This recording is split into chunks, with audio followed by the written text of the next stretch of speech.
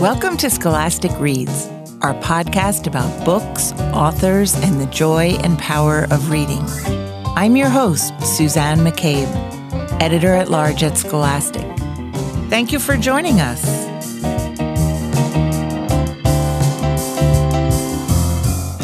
In honor of Black History Month, and just on general principle, we have a very special guest in the studio. Yolanda Renee King is here at our Scholastic headquarters in New York City. She is joined by her editor, esteemed author, Andrea Davis Pinkney. Yolanda is only 15 years old. Already, she is an activist and an author. But she has some pretty big shoes to fill. Yolanda is the only grandchild of Dr. Martin Luther King Jr. and Coretta Scott King. Having Yolanda at Scholastic today, along with her parents, Martin Luther King III and Andrea Waters King, connects us to a storied history, and also a deeply painful one because of the tragic assassination of MLK in 1968. To this day, members of the King family have shown a steadfast determination to honor their legacy and live up to a profound responsibility. As Yolanda's mom, Andrea, says, the torch has been passed to a new generation, so each of us have to continue to feed the flames of peace, justice, and equity.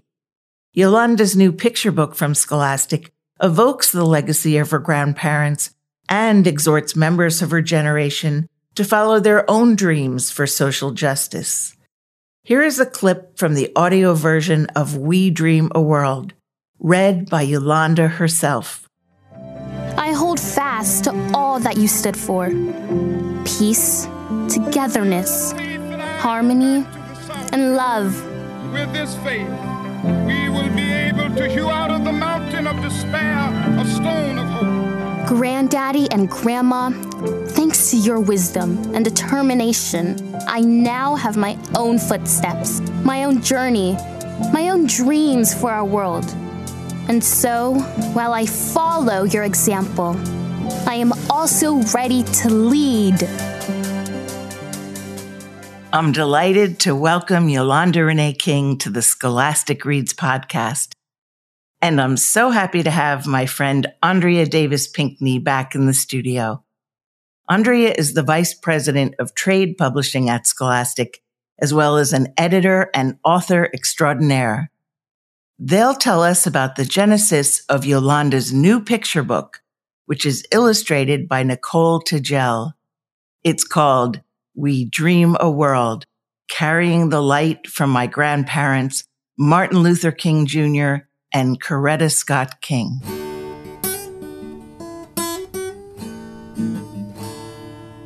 Hi, Yolanda. Welcome to the program. Thank you for having me. Thank you for being here. And Andrea, welcome back. Thanks, Suzanne. Always good to be with you. Yolanda, let's start with you.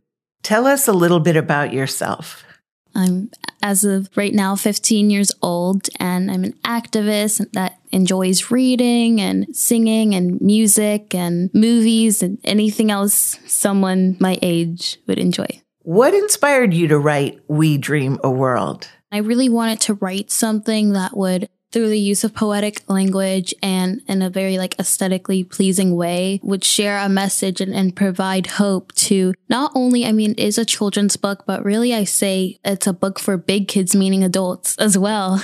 It really shows the world that we can have not only through the words, but through images, which I'm sure later we'll talk about this, but we spent a lot of time making sure that we picked an illustrator that we thought would be suited for this task and for the message and the mantra of the book. Now, Yolanda, you said you like to do things that kids your age do. However, not many kids write books at your age. Not many kids are activists. That's the exception, those two. And you have a very famous grandfather who would be turning 95 this January. What have you learned about him from your dad that you want other people to know? Two things. I think the first thing is really my dad and mom, because my mom really helped in my development and learning about who he is, but also my grandparents. And I've been doing this a lot lately, but really including my grandmother into the equation, because she was the one who stood next to him. She was the one who actually, when you look back, who brought him into the movement. But I learned from my parents about how powerful and significant they were. But also, I feel like in schools and in other places, we kind of just see the glorification part. We just see them being glorified and celebrate it, which of course is, for their work, which is they are worthy of, but also you don't see the hard work that goes into it. I think that they really taught me about the hard work and the discipline and I guess the behind the scenes of how that happens. I feel like we just kind of see the magic, but we don't really see what's behind that magic. So learning about their perseverance and all that they had to endure, that's what my parents taught me. They never forced me to do this work. In fact, they told me, listen, Yolanda, this work is hard and we don't expect you to go into this work. You don't have to go into this work. We're not going to make you do this. We're not going to put you into a box. And if you do, you certainly do not have to do it the way that your grandparents did it. So having that freedom really allowed me to learn about them. They've told me, you come from a great family. I always am learning something new. And honestly, I don't think when I had that click and I really realized wow, my grandparents and my grandfather and they were pretty awesome. I think I was 9 when I really realized the significance of them and of their work. And even now, as I get older, I really become more and more significant and I really get it. You know how sometimes even now I look back or even now an adult or someone will tell me something and I don't yet get it. Or I don't fully get it yet. And I feel like every day I'm getting it more and more. I'm getting their legacy more and more. I'm understanding it more and more. And those words are really starting to sink in and have relevance to me. Tell us about your journey, though. You are someone who, like many of us, has tried to follow your grandparents' example. And now you're prepared to lead at age 15, which I just find extraordinary. Tell us about that journey. Well, I think that it came from a very young age. I think it first starts with a concern and really having that passion and curiosity about, how are we going to solve this problem? I remember we would be driving around Atlanta when I was 3-4 years old, and there would be homeless people on the street. I would ask my dad when he was dropping me off to preschool, why are there people on the road asking for money? And he explained to me the homelessness and the whole concept and how large numbers of people live this way. And it just didn't sit with me. It didn't make sense. And I wanted to find a solution. I remember one time I told him, I'm going to buy a big house, a big mansion, and put all the homeless people into that house. And I really wanted to solve the problem. And even later on, I took money from my piggy bank and I put them in little bags, and I thought I was going to give all the money I'd save up to homeless people. And so I always had these ideas on ways to solve the problem, or even gun violence. I've always had questions to why is this a reality and what is a solution? That's definitely allowed me to become a leader, because a leader is someone who questions these things, who challenges these things. I think especially now with social media, we see the people who are oh, look at me, and they have the most followers and get the most praise. Sometimes leaders will get praise. We so often forget that leaders are those who ask the questions, who challenge things. It's not just to always look at me. A lot of people forget that throughout my grandfather's life, he was one of the most disliked men on earth and one of the most critiqued. It wasn't until after his death that people really saw the significance of King. Even during my grandmother's life, when she campaigned to make his birthday a holiday, without her, the legacy of King would not have lived on. She was the one that kept it alive and spread the message. But she was perceived as, and even now still is, perceived as Dr. King's widow, as the wife who didn't do anything. Without her efforts, there would be no King legacy, and his message in the dream would have been gone with him. A leader is someone who stands outside the gin pub, who has questions, who's curious, and who has a solution. Now, I want to go back to 2018, when I first saw you speak at the March for Our Lives rally in Washington, D.C. How did that come about? And tell us about that experience. We were in Washington because we wanted to support the movement and to support the students and all that was going on. And because of my family, I was always around this work. They made sure that I was exposed and informed about the issues of the world. And I remember that morning as I was getting ready, my parents were like, do you want to write some quick remarks? We have some ideas. I rehearsed to them what I was going to say. And probably if you find some interviews, you can hear them saying this themselves. And that's exactly what I delivered a few hours later to the country and really the world. Honestly, it brought hope to me. Seeing kids that were older than me, we always look up to the older people. As a leader, you have to stick together with other leaders or those who are just as passionate with you, because sometimes it feels like you're standing alone, and just being around that energy and that presence, to me, it was inspiring and empowering. Andrea, let's turn to you for a moment. Tell us about We Dream a World, Yolanda's new book, from your perspective, how it made its way into print, and what inspired you during the journey. Well, Suzanne, I was one of the millions of people who in 2018 was watching Yolanda at the March for Our Lives against gun violence. And I remember, Yolanda, you just inspired us with this chant. Spread the word, have you heard, all across the nation.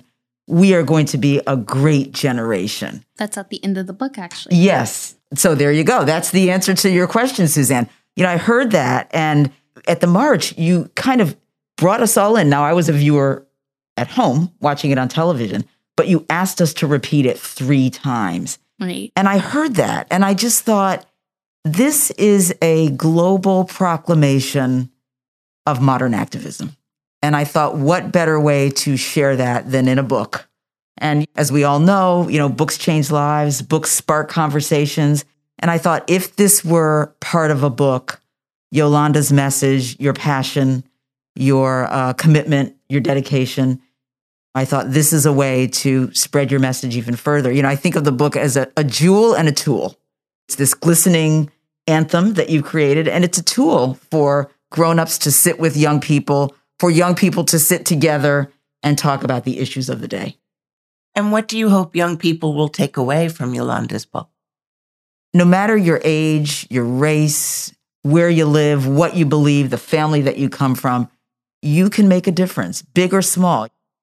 Maybe you want to go on a march, or maybe you want to just have a mission in your heart of kindness. And all of that can make the world a better place. Talk about the watercolor illustrations in the book by Nicole Tadgell. Yes. Tell us how they amplify Yolanda's message. Yolanda had a hand in choosing the artist. We presented several to her, and I think we all agreed right away that Nicole was the best choice. And there were a lot of reasons for this. The work is done in watercolor. It's very expressive, and it really presents this canvas of what dreaming a world can be. The colors are vibrant, they're imaginative, they're filled with hope. We see all ethnicities, we see all ages, complexions, abilities. And what I love, what Nicole has done, is she beautifully blends the past with the present. So you see the ode to your grandparents are done in kind of sepia tones. And then we come to the modern world with these bold, expressive colors. What Nicole has done so successfully is that she shows us what a dream can be, that we can see something bigger and beyond what is right in front of us. Yolanda, what comes next for you? I guess we'll just have to see. A few people already asked for a sequel, and the book just came out. We'll have to see, and I hope to be able to keep on going and spreading the book. You've said that you think service is one of the best ways to solve the many challenges confronting us. In fact, you're launching a 5-year service project in honor of your grandfather. It's called Realizing the Dream. I'm doing this with my parents. It's a project where we will obtain 100 million hours of service throughout the country as the 100th birthday present for my grandfather. Oh my goodness. Now you have quite a head start as an activist. Other young people looking at you, I'm sure, will admire you. What would you say to them to inspire them to help you with your mission and to become activists themselves?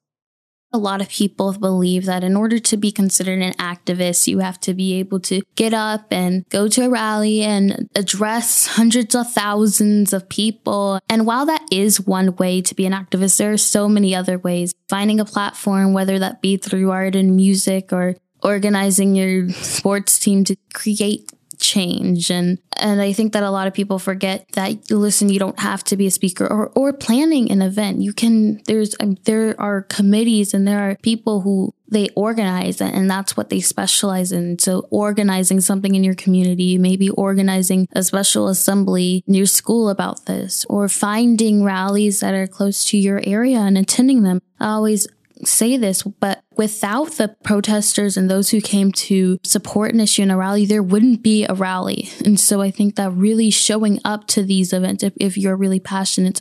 And for those that are 18, voting and getting involved in elections, I'm only 15, so I have, 3 more years before I can participate in elections. So I think that it's important to encourage those around you to vote. So if you have an older sibling or a cousin or your family or your parents and aunts and uncles and those around you or friends to vote, I think that it's important to do that.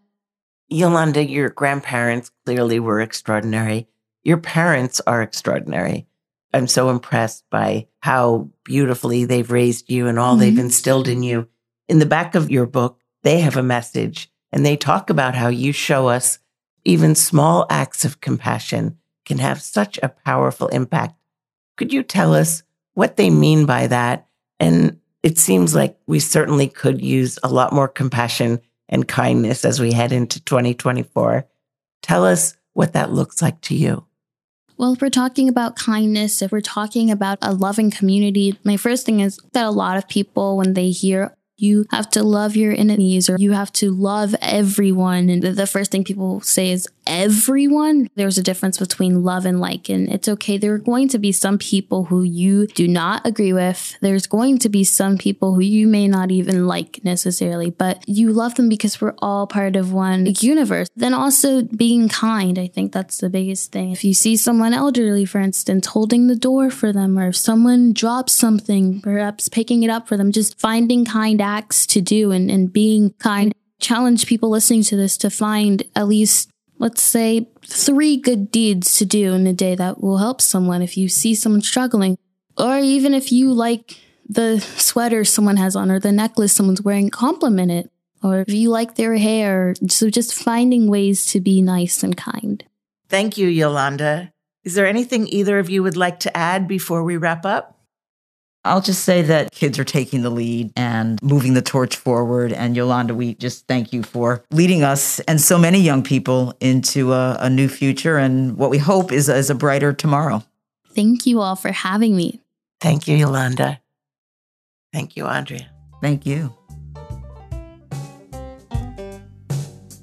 My great thanks again to Yolanda Renee King and Andrea Davis Pinkney for joining me today. And thank you for listening.